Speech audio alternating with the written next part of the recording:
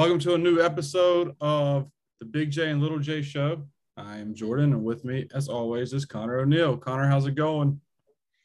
Oh, well, we're in the, I don't know, maybe this is TMI, but we're in 3 shirts a day heat here in North Carolina. The people that have lived in this state know what that means. Yep, the humidity. If you're walking a dog, you walk around the block, you better just have a T-shirt ready for you when you get back because you're going to be sweating through the one that you're already wearing. Yeah, Yep. it's miserable. It's one of those days we're in the times now where you just go to your car, you crank it up, blast AC rather than the winter where you blast the heat, and you just go back to your car like 10 minutes later and finally get in because I cannot sit in my car and wait for the AC to kick in or I'll just start having road rage. Yeah, I had my first car I had for about 5 years, and not many of those years it didn't have AC, maybe the first year or two. So I got really used to driving around with the windows down and not like driving crazy speeds, but going fast enough to where the wind acts as your air conditioning. And, you know, if I'm not headed anywhere presentable, if I don't care about getting a little sweaty, I'll just drive with the windows down because gas prices being what they are, man, I don't want to run the AC very much. Yeah, those things, the gas prices are so unpredictable because 2 days ago it was like 427 where I'm at, and then I got gas today and it was 445. Like you remember the increments, it used to be like 301, then 304, then 307. Now it's jumping 20 cents just because it wants to. I'm just like, good God, this makes no sense.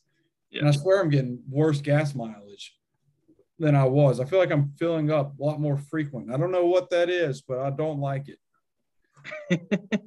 But yeah, so today's episode we'll cover NBA draft news with Keels' decision to stay in the draft and the latest with Jake LaRavia as well, a promising prospect for Wake. And then we'll end this show with our top 5 movie sequels with the new release of Top Gun coming out. And you have not seen that, right? I have not. So please, no spoilers. No spoilers. I just know it's really good. Yeah. I know everybody I've seen raves about it. Yeah, so we'll dive into that later in this episode, at the end of this episode. We're going to dive right into Trevor Keels. So Trevor Keels, on the date of recording, this would be last night, decided to keep his name in the draft. Apparently, there was somebody that was in his ear that was a Duke alum that was trying to convince him to stay at Duke. In the end, chose the NBA draft. And what's your thoughts on that, Conor? Yeah, I mean, it's not surprising.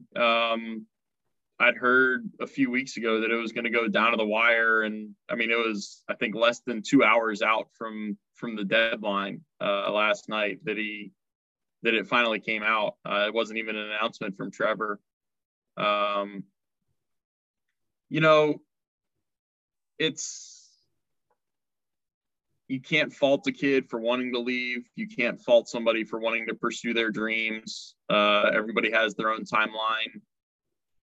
I think both sides would have benefited a lot from him coming back to Duke. He certainly would have filled a role as that other, primary guard with Jeremy Roach. He could have played another season with his high school teammate. And I think that he could have improved his stock. I think he could have gotten in better shape. I mean, he looked like he was in better shape just in the 2 months the month and a half from the end of Duke's season to the combine workouts that we saw. Everybody got fixated on that 13.5% body fat measurement, which was a little weird to me. It's almost like it's okay to talk about a guy's weight, but then when you start talking body fat percentage, it's like we might be diving a little too far into personal facts here, but I think he could have gotten himself in better shape. I think he could have played his way into being a lottery pick next year, but these guys dream about being NBA players. and there's, who am I to criticize him for wanting to jump into that pool now instead of waiting another 10 months to do it?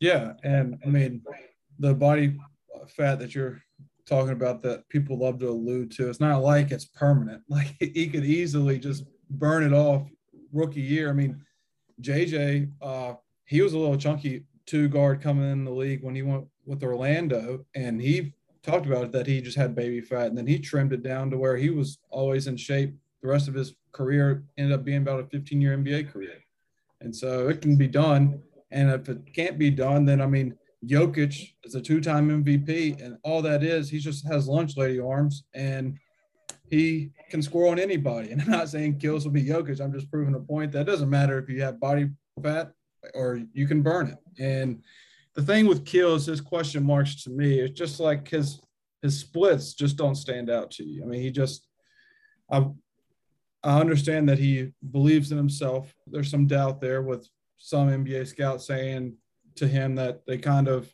pushing him to go back to school for one more year. And there's a lot of truth in that. I mean, he shot 31% from three-point lines on, get farther than that. And he struggled from the free throw line, and he's a below the rim two guard. And in the NBA, that's not a very good recipe for success. Not saying it can't be done, but I would have liked to seen him come back to Duke, not only as a fan, but just as analyzing his game and seeing other parts of his game improve from year one to year two. Love to see those splits increase. So now he's out on a limb to where he's late first, early second. And I don't know. I just 42% from the field too. I feel like those numbers would be more respectable, about 45, 46% from the field, 38% from three, 37% from three. And I saw somebody saying that this was more of a Gary Trent and Frank Jackson. That is more of that scenario than DJ Stewart and Trevon Duvall. But I don't think it's the case. I think this is a very unique difference because I told you off air, one thing Gary Trent had is you knew he had an NBA shot at Duke. I mean, he was shooting six and a half threes a game at a 40% clip. Frank Jackson already had NBA athleticism at Duke, and he, oh, by the way, shot 40% from three at Duke. So those guys already proved they had an NBA-ready game with certain intangibles, and I just don't know if Keels showed that at Duke as consistently as he needed to. See, if I put my evaluator hat on, which, you know, I'm obviously not an NBA scout or even I'm not a scout of any kind. I like Keels' shot. Like, it is a fundamentally sound shot. It's a little too robotic and a little too, like, it's too square. And that's a tough way to describe a jumper. I like his shot. I think he needed more consistency. And I think that's where you come back for a sophomore year. You've already gone through a freshman season. You've already gone through the ups and the downs and the peaks and the valleys. I think that's where he would have really benefited and been a, 15 to 18 point scorer. But I think he's a better shooter than what the percentages showed this year. Yeah. Excuse me. Yeah, he has a good form. Like, the base is fine, and then the shot, just sometimes the shot was shorter or was hard, and that just comes with reps. And I mean, his NBA draft combine videos, he was hitting them, but also it's social media where he is hit.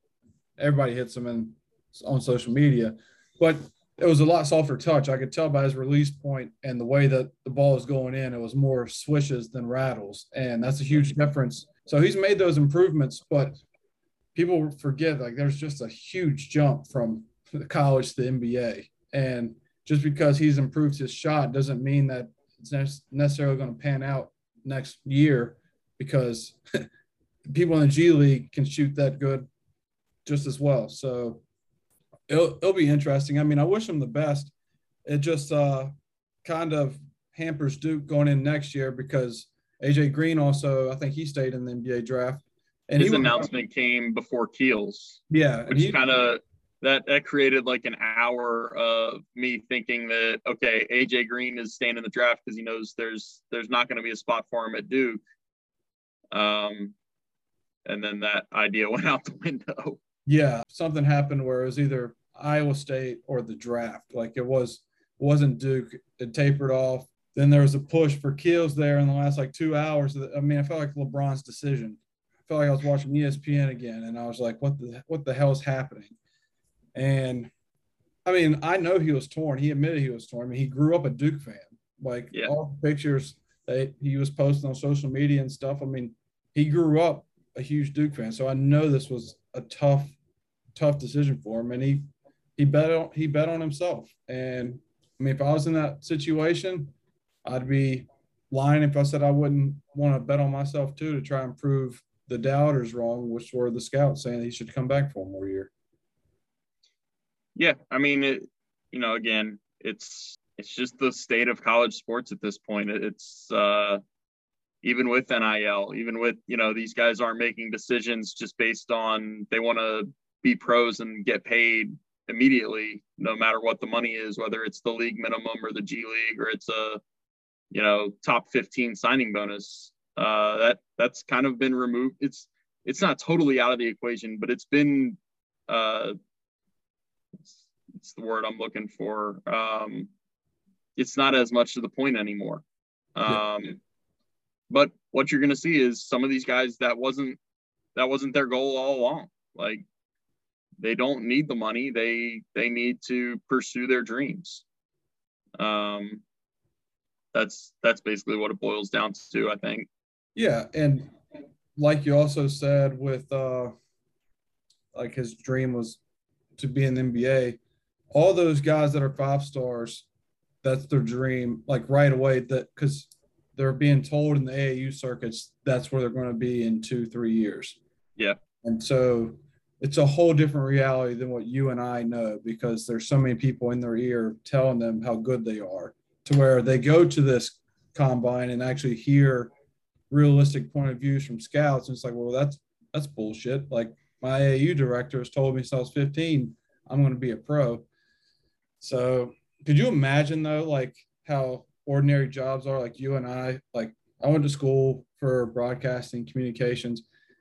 I go 2 years professionally broadcasting. I was like, you know what? I'm going to go back to school and better myself and like get like a grad degree and then go back into broadcasting. If he was like, you know what? I didn't pan out in the NBA. I'm going to go back to Duke for like 2 years and improve my game, my work ethic, and go back to the league.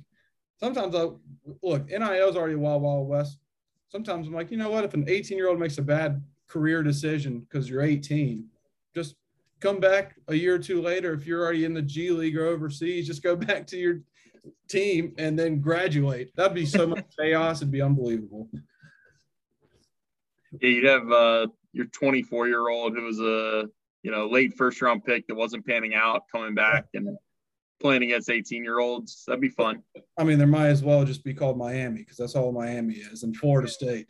A bunch of 25-year-olds playing 18-year-olds. Hey, yesterday was a bad day for Leonard. He lost John Butler. I thought that guy was a sleeper for ACC Player of the Year next year. Yeah. The NBA likes 7-footers with ball skills, though. Yep. Welcome to the modern game. So what's next for Duke? I think it looks like Courtney Ramey would be, plan A at this point. It's kind of like having a carousel or a spinning wheel or something where you're just trying to come up with who Duke's 2-guard is going to be. And, I don't think the answer is in-house. I don't know that you look to play Jaden Schutt with 3 other freshmen and 1 junior point guard in Jeremy Roach. I guess that's the most likely in-house option right now if you don't pick up a 2-guard. Maybe Cale Catchings, the Harvard transfer, could slot in there. But I think they're going to bring in somebody else. And I think Courtney Ramey is the kind of taking the lead by default there. He's a Texas transfer. He lost a little bit of his role this past season, but he's a veteran guard. It'll be his 5th year of college basketball. He's 6'3", 185. And like we've discussed before, like, this does not have to be a guy that comes in and averages 15 points a game. You're going to get scoring. Like, we talked to Jeremy Roach yesterday at the K Academy. He talked about the things he wants to be better with consistency. He's up to 182 pounds and wants to get up to around 185 and kind of add some tone and add some definition to his body. I would think it's pretty safe to assume he'll be more consistent as a scorer. We'll see the Jeremy Roach that we saw for the last 10 to 15 games of the season for a full season next year. I think Dariq Whitehead and Kyle Filipowski are going to be able to give you points. So this 2-guard does not have to come in and be your alpha. Somebody that comes in and locks down defensively, I think, is more the priority here. And that's where you go out and you find some kind of veteran who can buy into defensive principles and really lock in and give you, a corner 3 here or there, a drive here or there, and solid defense. I think that's what they want. Yeah, I mean, Ramey, his numbers were dipped a little bit last year compared to his junior year, but that can correlate to new coaching staff. You go from Shaka Smart to Beard. I mean, he was averaging, if you look at his junior splits, he shot 41% from 3, 83 from the line, averaged 12 points a game. That's Keels averaged 12 points a game this past year for Duke and did not shoot the ball at that clip. In this past year, he averaged 9 points a game, 35 from 3 and 76 from the line. And his junior year, when he averaged 12 points a game, he played 33 and a half minutes. So, like, it wasn't like he was playing 16 minutes and had these unreal splits. He can put the ball in the hole. And I think 6'3", 185 is a little tough because Roach is already a smaller guard for Division I size-wise. So that backcourt is really small in terms of just weight. You go, Keels was 225, 6'4", 225. And now you have 2 6'3", 185 guys. And that's interesting, but that doesn't necessarily mean it's bad. You've got enough size. I think you've got enough size in your front line and off the bench. Oh, with Mitchell and Shoe. 100%. Whitehead. Whitehead's 6'6" or 6'7". Filipowski's 6'10" or 6'11", I think. And then Lively's a 7-footer. Like, yeah. You're not – you're worried about size at those positions specifically, but I don't think that's anything to keep you away from getting a guy like Courtney Ramey. Maybe 2 months ago, if you have the pick of the portal, but it's June, man. You got to speed it up. Like, they need to go all hands on deck with 1 or 2 guys, and I think this would be a very good fit for Duke. All things considered, I think it'd be a good fit for Duke, and that gives Shire something to work with year one. And Duke fans like myself need to just look at the bigger picture for the year after, because this is a rushed first year lineup for Shire now. Like, it's just rushed, like, in a sense, because the Kill situation, Green, and now we're in June looking for a body to fill the hole. Yeah, I don't know if I would call it rushed. I think that's cutting him a little bit too much slack. Like, a year ago, he was announced that he was going to be the coach, and he had a year to put together a recruiting class. Now, if he was thinking that Wendell Moore, Joey Baker, Trevor Keels were like one of those 3 was going to be back, or even 2 of the 3 were going to be back, and now it's 0 for 3. Yeah, then I can see where you cut him a little bit of slack with having that hole at the 2-guard. But he's had time to put this together. Yeah. It's not like he hasn't tried to fill this hole. It just sucks. What I mean by rushed is, like, I know he had a vision for going in next year, but with Kills literally waiting until midnight of the deadline, and if Duke already knew it was a foregone conclusion with him, then who knows who they could have been aggressive with in the portal to promise certain minutes or certain, a shot at a starting spot. Instead, it was like, we like you, but Like we have another guy that could be coming back, and it came down to the wire to where now there is a hole with Keels. His replacement now is it the guard Shutt, who was supposed to be coming off the bench as a freshman. Now is he going to get even more minutes as a freshman? Who knows if he's ready, because you're 17, 18, going to Duke. You don't know until November. Well, now that we're done with the Duke situation, we'll go on to the Wake Forest. So, Jake LaRavia, staying in the draft, good or bad decision? Jake, we're talking about two guys that are right on that fringe of being one of the last 10 picks of the first round or one of the first 10 picks of the second round. And that's where Jake is, according to all the mocks, which, again, that comes with a disclaimer that the mocks aren't always the Bible. And there's a lot of disinformation about all of the drafts. But there's not really anything surprising about Jake staying in the draft. I think the only shock that comes with Jake is it felt like his announcement was going to come on decision day, like deadline day, and it came a day early. I think that's just interesting to note.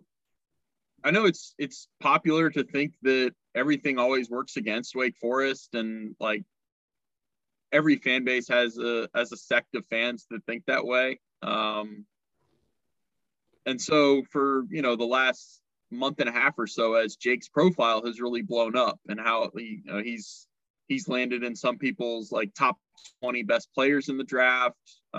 Everybody's just kind of written it off that it's a foregone conclusion that he was going to leave.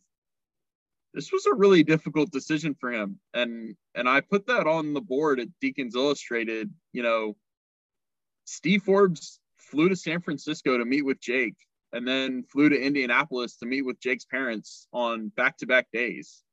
Like, Steve Forbes isn't doing that if it's a foregone conclusion that the kid is going to stay in the NBA draft. Like, you're doing that, you're maybe not getting on your hands and knees and begging the kid to come back, but you're also not doing that if he's got both feet out the door. So there was a decent chance Wake was going to get him back, and obviously they didn't. It speaks to the development and the talent identification for Wake's staff. Like, that's a kid that was second team all Missouri Valley, I think is Indiana State's league. And he comes to Wake Forest and he's second team all ACC. He's a 6'8" guy that, NBA teams want 6'8" guys that can shoot and move their feet on defense. That's what he does. So it's a really good fit. Like I said, the only shock here was the timing of the announcement was maybe a day off. Otherwise, it was a flip of the coin in a lot of ways. Trevor Keels' decision just didn't come up that they were going back to school. Yeah, I mean, I really like his game. When he transferred from Indiana State to Wake Forest, he wasn't even a top 100 transfer recruit. And, I mean, he came off of a year where he shot 31% from three at Indiana State, and he upgrades the ACC and shoots 38% from three and improved his points per game by 3 points per game. I love his game. I told you, when he gets in that spin cycle, his footwork, where it can turn into a fadeaway or finish around the rim with a smaller guy under him. I mean, 6'8", 225. He'll get to like 230, 235. And he has a European type of offensive game to him that is just fun to watch. He's a smooth cat, and I think there's a spot for him on any NBA roster with the way he plays. Oh, by the way, he can guard 1 through 4 because he guarded Caleb Love at UNC and guarded Paulo when they played Duke. So I really like his potential, and I can't wait to follow him. The thing that bodes well for him going into the league is there might be people on Wake's roster that worked as hard as he did. Nobody worked harder than that kid. I saw it, it's ingrained in me to show up as early as possible to games. So I'm walking into the arena as early as I can a lot of times. sometimes 2 hours before game time. And usually game day schedules, like you can probably relate to this from your days at Ferrum. Like you have your shoot around, and then you go take a nap in the locker room. A lot of guys go back to their dorms, back to their apartments, take a nap, do whatever you need to do in game day routine. You come back to the arena, get suited up, and then go through team warm-ups. I think every time I walked into the arena between an hour and a half and 2 hours before game time, that kid's on the court shooting. Like he's getting up shots. And it's just him. There's nobody else down there other than maybe one manager or one staffer in the athletic department rebounding for him. Like the funny part of that is it was a storyline around December in Wake's season when it was really clear that Alondas Williams was really good and really talented, and it was really clear that Jake LaRavia was really good and really talented. One of those guys was taking a lot of shots every game. The other one wasn't. And Jake had his breakout performance against Northwestern, an overtime win in the ACC Big Ten Challenge. And I think we got Alondas after that game, and we were asking Alondas about, like, Jake being asked to shoot the ball more, because Steve Forbes had told us he's never had a player so talented that he had to beg to shoot the ball as Jake. And we asked Alondas about that, and Alondas said, like, yeah, I'm talking to coach, and I told coach, like, he works so hard and he gets up so many shots in practice. Why does he do that and then not shoot the ball in the game? It was funny to try to see him try to, like, comprehend. This guy works so hard and puts in so many hours by himself shooting to get into the game and take 8 shots. Yeah. In 35 minutes. And it was hilarious to hear the explanation from a player who was also on that level. Yeah, I've had teammates like that, and I've been that teammate to where I'm getting screamed at, blue in the face, shoot the GD ball. And it's like, yeah, that's what you work on, shoot the GD ball. And sometimes it's just like, it probably speaks to his unselfishness and it's like his character, where he doesn't want to be the bad guy and shoot a bad shot to where he thinks that Alondas Williams or somebody else on the team can have a higher percentage shot. But clearly he found a rhythm, averaging 15 a game for Wake Forest. Then he ended up having 31 against UNC. So, I mean, the guy can put it up. Yeah, look, I'm not trying to take away anything from him, but the 31 against UNC, I mean, you know how many? It was a blowout, which is even crazier to think about with UNC's run. I was just going to ask you, know how many 4s had career nights against Brady Manick this year? I have no idea, to be honest. It's about 5 or 6 of them, and that's one of them. Hey, he's a 3-and-no-D type of player. It happens. Yeah. my teammate was kind of the same way. He led the conference in fouls per game at like 4.1, but he could shoot the piss out of a pick and pop. So I understand how that translates. So with Jake LaRavia staying in the draft, Connor, what do you see Wake go? Or let me rephrase that. Who fills the role that Jake LaRavia is leaving behind? So there's a natural progression here with Andrew Carr. He is the big man that they brought in from Delaware. I think we talked about him a couple shows ago. He was playing a lot of 5 for Delaware this last year, but that was only because the 5 that Delaware had a pretty badly sprained ankle, and he played some of his best basketball in the 2 biggest games of the season for Delaware, their CAA championship game against UNCW, and then the first round against Villanova. I think he had like 10 or 12 points on 5 for 5 from the field. He's going to be a 4 for Wake. Like the days of him playing the 5 are over. And that's a little bit like Jake. Like Jake at Indiana State played some 5 in his second year there. And there was no way Steve Forbes was putting him at the 5 last year unless they absolutely needed it. So again, it'll be Andrew Carr in a lot of that role. I don't know if you expect Andrew Carr to make the same kind of jump and become a second team All ACC player. Like I've said, Wake hit 2 home runs in the transfer portal last year with Alondas and Jake. And it's unrealistic to expect that to happen every single year. I think they got a solid contributor with Andrew Carr, and I think they got a lot of other solid contributors in the transfer portal. They'll also take a look at Zach Keller and Bobby Klintman, the 2 freshmen coming in, both kind of project as playing those 3 and 4 roles. They're both around 6'9". They're both thin. They both shoot threes. It's going to be a fluid situation, and that makes it really interesting to see how it plays out. We're not actually going to see any of it in the next 3 or 4 months. But it'll be really interesting to see how it plays out leading into next season. And who's stepped up. I would maybe not write it in Sharpie, but write it in erasable pen that Andrew Carr will be starting and play the majority of minutes at the 4 where Jake was playing. But yeah, I would leave a little bit of leniency there if one of the freshmen comes in and really blows people away.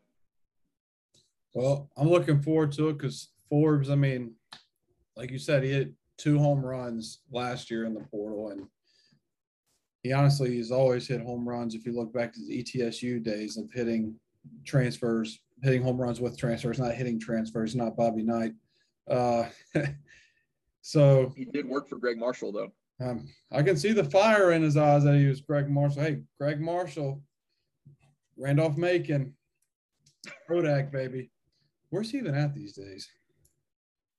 I think home. Yeah, it's kind of crazy because it's kind of crazy how elite he was, because he was one of – you named 5 of the best college basketball coaches, and he was always there at right there, and now he's just I assume unemployed, or at least doesn't have a head job that I know about, and it just goes to show it's just you got to treat your players with respect, because it's just not the same as what it was in the 80s and 90s. Not only that, you can't run up from behind a player and hit him in the back of the head. Very true. It's very true.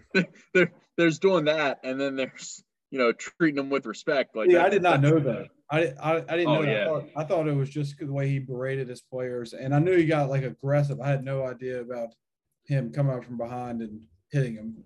No, yeah, there was a player that he kicked out of a practice. He ran up behind him and hit him in the head. I think he choked a player. There was some physical stuff there that was this is not only coaching malpractice. This is bordering on assault too. Yeah. Something that, if somebody did to somebody on the street, they'd be in handcuffs and looking at some possible jail time there. Beyond scared straight. Good Lord. Well, as we close, we are going into our top 5. So as we close, our top 5 movie sequels with honoring Top Gun releasing this week. I'll let you go first again. Man, you always make me. I feel like I've gone first. You want me to go first? I can go first. Yeah, you go first. I feel like I've gone first the last 2 times. You have to go first now. The last 2 times. Okay. So I'm going first. Number 5, Mad Max. I think the Tom Hardy Mad Max is very solid, and I think it's better than the original. See, I've never seen the originals. I was about to include that one and didn't. Yeah, the original is pretty good. It's in the 80s, so obviously it's not the graphics are 80s, but it's a pretty solid movie. But Tom Hardy just knocks it out of the park, and I really like just how weird it is. Yeah. And so that's number 5. Number 4 is Major League 2. I knew that would be on your list. Major League 2, talk about a callback. Self-explanatory, just too many good jokes to not include. And this is my personal top 5, not IMDb's top 5 of all time. Yeah. Number 3, Christmas Vacation. People forget that there was 2 vacation movies before. It's kind of crazy. They had three movies, but they had a different daughter and son in all 3 movies. Number 2, Top Gun. Wow. Okay. Already up there. Yes, already up there. Number 1, Dark Knight. Batman Begins is the original. Dark Knight, hell of a sequel. And then Dark Knight Rises is really good too. But Dark Knight, and that's number 1, obviously, because Heath Ledger and stuff. But it really hits home for me because I grew up as George Clooney was my Batman. So, like, I just knew bad Batman movies. Yeah. Because who was the one before him? The dude that Michael Keaton. Michael Keaton was, yeah, like in the early 90s or late 80s, early 90s. But who was the one that was with, oh my God, let me look it up. Thank God it's a podcast, not a radio show. Oh, it's Val Kilmer. Val Kilmer. So yeah. I had Val Kilmer and George Clooney as my 2 Batmans. And as a 5 and 6-year-old, I was like 5 years old to 8 years old. I'm like, you know what? This is a pretty good movie. And then I was like, holy shit, this is horrible. Yeah. And then Dark Knight just boom. It exploded in theaters. And that's just my number 1. I love Dark Knight. So we have one overlap. And it's gonna become obvious as I go 5-1 what it is. All right, go ahead. And then I'll tell you the one I was thinking about. All right. So I'm going to start off with 2 Will Smith movies as 5 and 4. The first one, I'm going Men in Black 3. That is a fantastic movie. I feel like it does not get the attention that it deserves. I feel like I have Bo, the dog downstairs, agreeing with me right now as he tries to chew the doorknob off. But yeah, Men in Black 2 was good, but I thought it was a little bit too, related to the first Men in Black script. Like, bad alien comes to town, wants to destroy the world and whatever. Men in Black 3 was just completely reimagined with the time travel, and Agent K becomes like Josh Brolin, like that. Just everything about Men in Black 3 worked for me. Number 4 is Bad Boys 2. It is a ridiculous movie. It is so dumb and outrageous, but I love it. It's, for the same reason that I love the Fast and Furious movies. It's just a guilty pleasure movie. It's like the one-liners, Martin Lawrence gets off the phone. You think they just won, but they kidnapped his sister. Hope this isn't spoiling for anybody. And he just goes, it's not a spoiler. It's like 20 years ago. So if you haven't seen it, that's on you. And he just goes, shit just got real. Just the corniest, but it works. Yeah, it's perfect for the era that it came out in. Yeah. Number 3, I went to the Marvel universe. I wasn't sure if I should go because, like, technically everything in Marvel past, like, Iron Man is a sequel. But I went to Captain America Winter Soldier. That is my favorite Marvel movie, and I feel like it's a good sequel and follow-up to the first Captain America and kind of the first Avengers movie. I thought that was a great movie. I thought it's, it hits at the nitty gritty, and it's a real like spy movie instead of being a superhero movie. Number 2, I went to Star Wars because I am a big Star Wars nerd, and I went to Empire Strikes Back. That is the perfect sequel that just kind of, it follows the storylines that you wanted to see followed from the first one and introduces new stuff and new characters, new features. And then, one of the most iconic lines in film, I am your father, was like, how do you not love that? And then number 1, if it's not obvious already, is The Dark Knight. That is one of only, I think, 3 or 4 movies I've seen in theaters multiple times. Like I saw it once and thought it was so good that I had to see it again. I guess